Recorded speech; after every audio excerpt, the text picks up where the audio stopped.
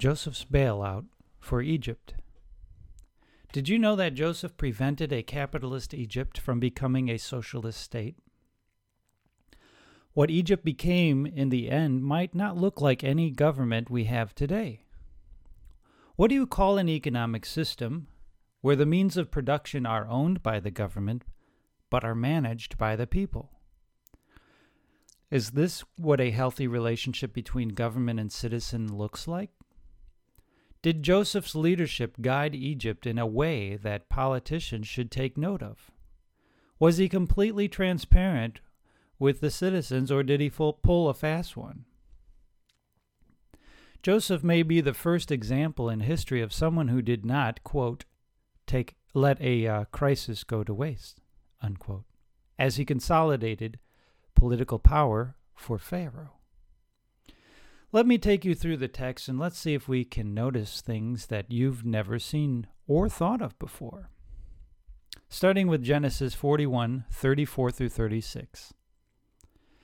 Let Pharaoh do this, and let him appoint officers over the land and take up the 5th part of the land of Egypt in the 7 plenteous years, and let them gather all the food of those good years that come, and lay up corn under the hand of Pharaoh, and let them keep food in the cities. And that food shall be for store to the land against the 7 years of famine, which shall be in the land of Egypt, that the land perish not through the famine. The Bible doesn't say what the tax rate was prior to Joseph's plan, but most likely taxes were well below 20% prior to Joseph's management, and most likely this 20% would include the funding of all government operations in addition to storing food. This likely tax increase was tolerable heading into an economic expansion. Let's continue reading verse 48 and 49. And he gathered up all the food of the 7 years which were in the land of Egypt, and laid up the food in the cities. The food of the field, which was round about every city, laid he up in the same. And Joseph gathered corn as the sand of the sea, very much until he left numbering, for it was without number. The years of plenty brought so much food that Joseph stopped counting. Arthur Laffer promoted the idea that there must be an optimal rate of taxation between 0% and 100%. At 0%, the government will collect no taxes. Also, at 100%, they're not likely to collect any revenue because people don't willingly work to give away all their money. The deduction is that there exists an optimal rate at which the most revenue can be raised somewhere in between 0% and 100%. This is called the Laffer curve. There is no definitive number for the most optimal tax rate, as the charts vary based on a variety of factors. Some have the peak revenue at around 30%. There are so many factors to consider, but optimal revenue to the government doesn't necessarily mean optimal economic growth, which is also a favorable outcome for the country to be at optimal prosperity. By the way, Arthur Laffer puts the optimal for growth at about 17%. All we know from the story is that 20% is what Joseph chose, and it brought in so much, quote, revenue that he stopped keeping track of how much was being stored. Would a mere 20% subsidize year for year all the deficits that would occur later? Let's continue with the text with verse 55. And when all the land of Egypt was famished, the people cried to Pharaoh for bread. And Pharaoh said unto all the Egyptians, Go unto Joseph, what he saith to you do. One of the most peculiar and obvious things to me is that in all this time, the people must have known why all the food was being stored. Surely it was no secret that Pharaoh had a dream, and that dream had an interpretation, and the first half of that interpretation was being lived out in real time. Yet the first thing they do is run to Pharaoh for bread. Did they expect that all that food would be given to them? Yes, they did. As soon as lean times came, the first thing they did was demand food from their government. Can we blame them exactly? After all, the food did come from their property. They gave up that 20%. Now they wanted it back. Should they have gotten it back without charge? How Pharaoh could have been wonderfully worshipped if he had given freely. Instead, he deferred to his trusted steward. Joseph doesn't seem to be interested in taking credit, praise, or power. His loyalty was to the outcome. It is always wise to defer to better judgment, even when you are the one in charge. Should politicians defer to the experts? Is this showing a regulatory state that executes management and is overseen by the executive and legislative branches of government? What would this look like today? Would it look like many cities who have a mayor and manager? How would this look at the state and national level? Verse 56. And the famine was over all the face of the earth, and Joseph opened all the storehouses and sold unto the Egyptians. And the famine waxed sore in the land of Egypt. Why didn't Joseph give the food to the Egyptians? Wasn't it theirs to begin with? Perhaps there are some sociological implications to be surmised from his refusal to give but instead sell. Price controls demand. Zero price will equal high demand, as there will be no friction to consumption. High price equals low demand, as there is much friction in consuming.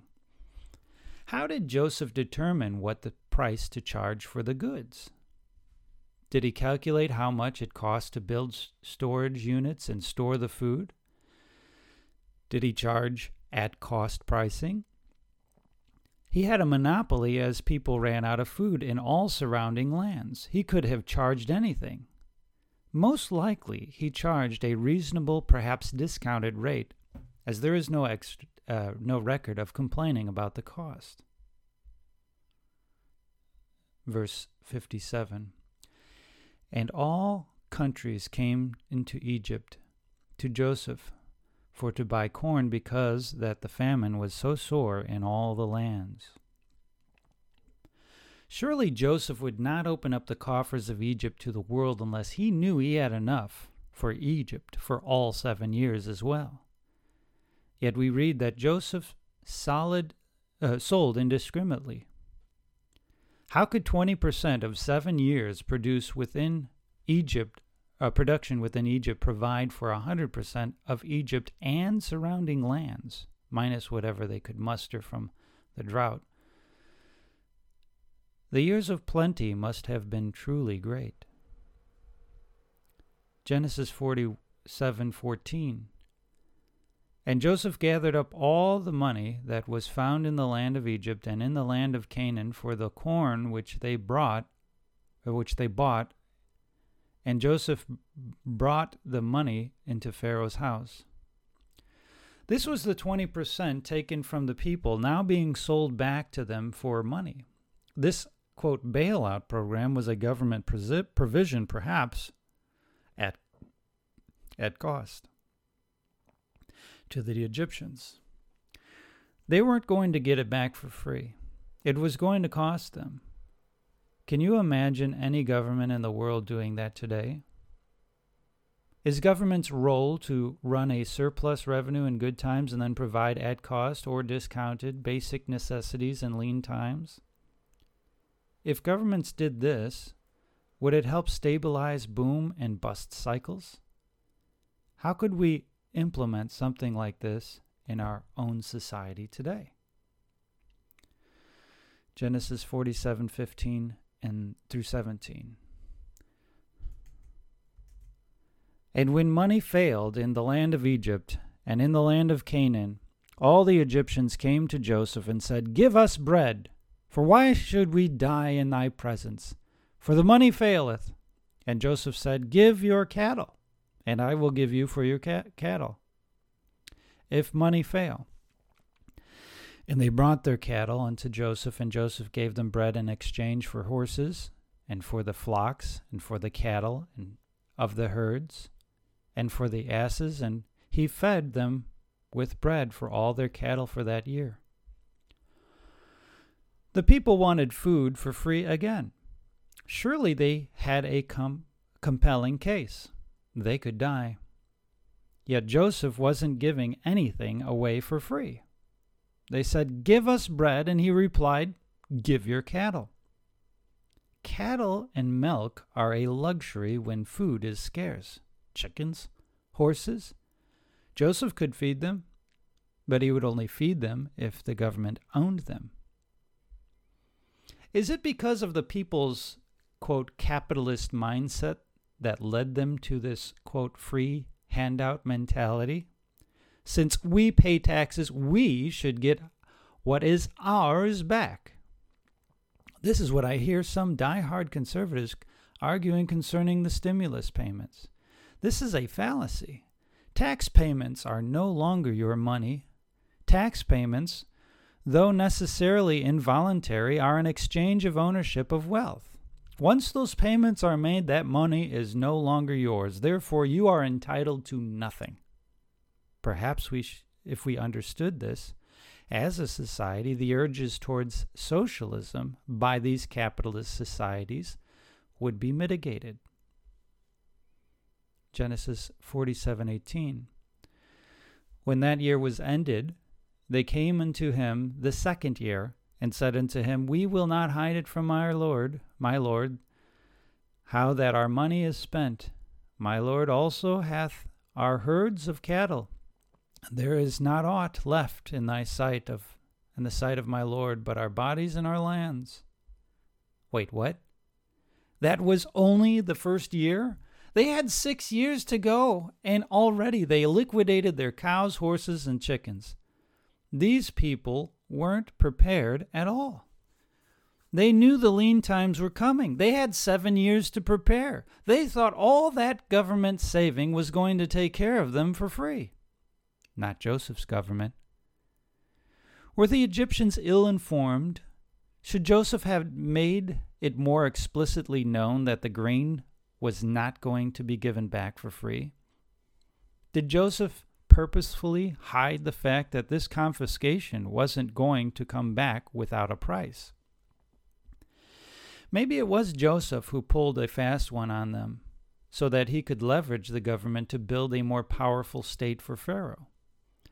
Notice their change in tone in the first verse.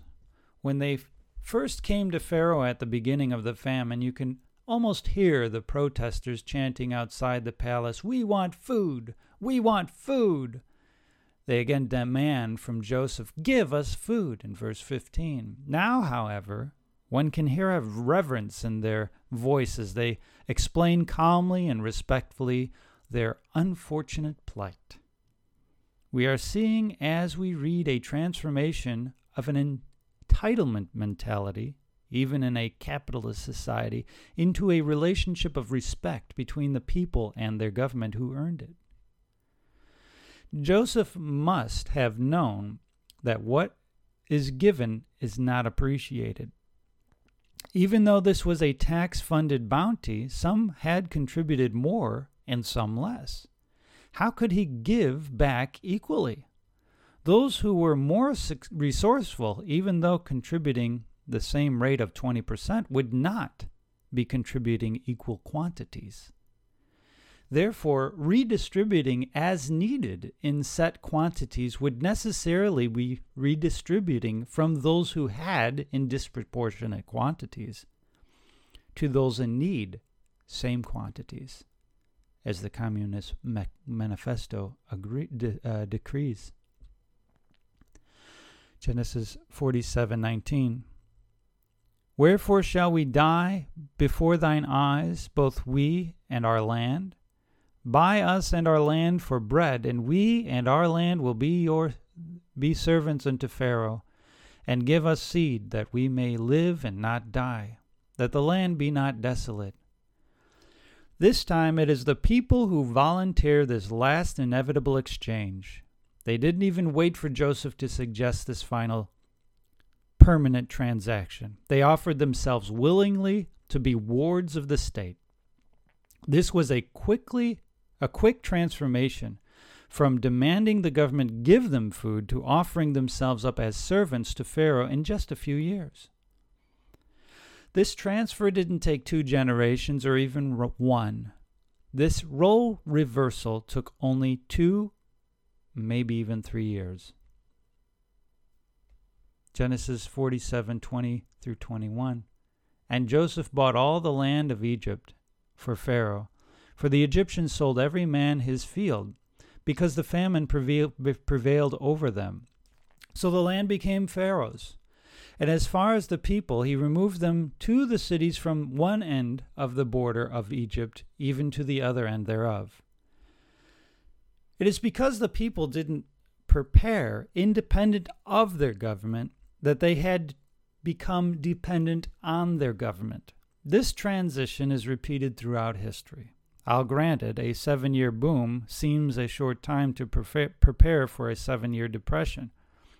Yet the government proved that 20% preparation was sufficient to feed all of Egypt and surrounding countries for 7 full years. That's likely including the funding also for the function of the government. The people had 80% left to keep in an extremely bountiful time. If they had saved even 10% of that 80%, perhaps at the very least they wouldn't have lost their land in the end and become servants to the state. Genesis 47:21, 23 through 25. As for the people, he made servants of them from one end of Egypt to the other. Then Joseph said to the people, Behold, I have this day bought you and your land for Pharaoh. Now here is seed for you. You shall sow the land. And at the harvest you shall give 1/5 to Pharaoh, and 4/5 shall be your own, as seed for the field, and as food for yourselves and your household, and as food for your little ones. And they said, You have saved our lives. May it please my Lord, we will be servants to Pharaoh. Wait, did Joseph just say, Here is seed for you, sow the land? Why weren't they sowing seed on their own land in the first place? The answer may be in verse 21, when he moved everyone around from one end of Egypt to the other. When he reorganized the people, he was likely rezoning for purposes of creating watering canals from the Nile River to the crops. This would have happened indiscriminately as more property was purchased by the state. Incrementally. This would have happened incrementally as more property was purchased by the state. Perhaps this was his plan all along.